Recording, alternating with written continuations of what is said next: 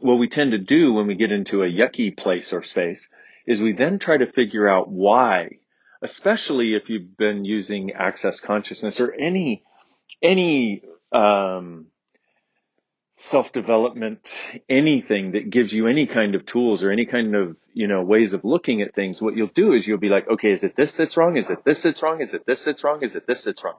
So, um, what you'll do is you'll try to find out why, and your why is basically, is this what's wrong? Is this what's wrong? Is this why this is wrong?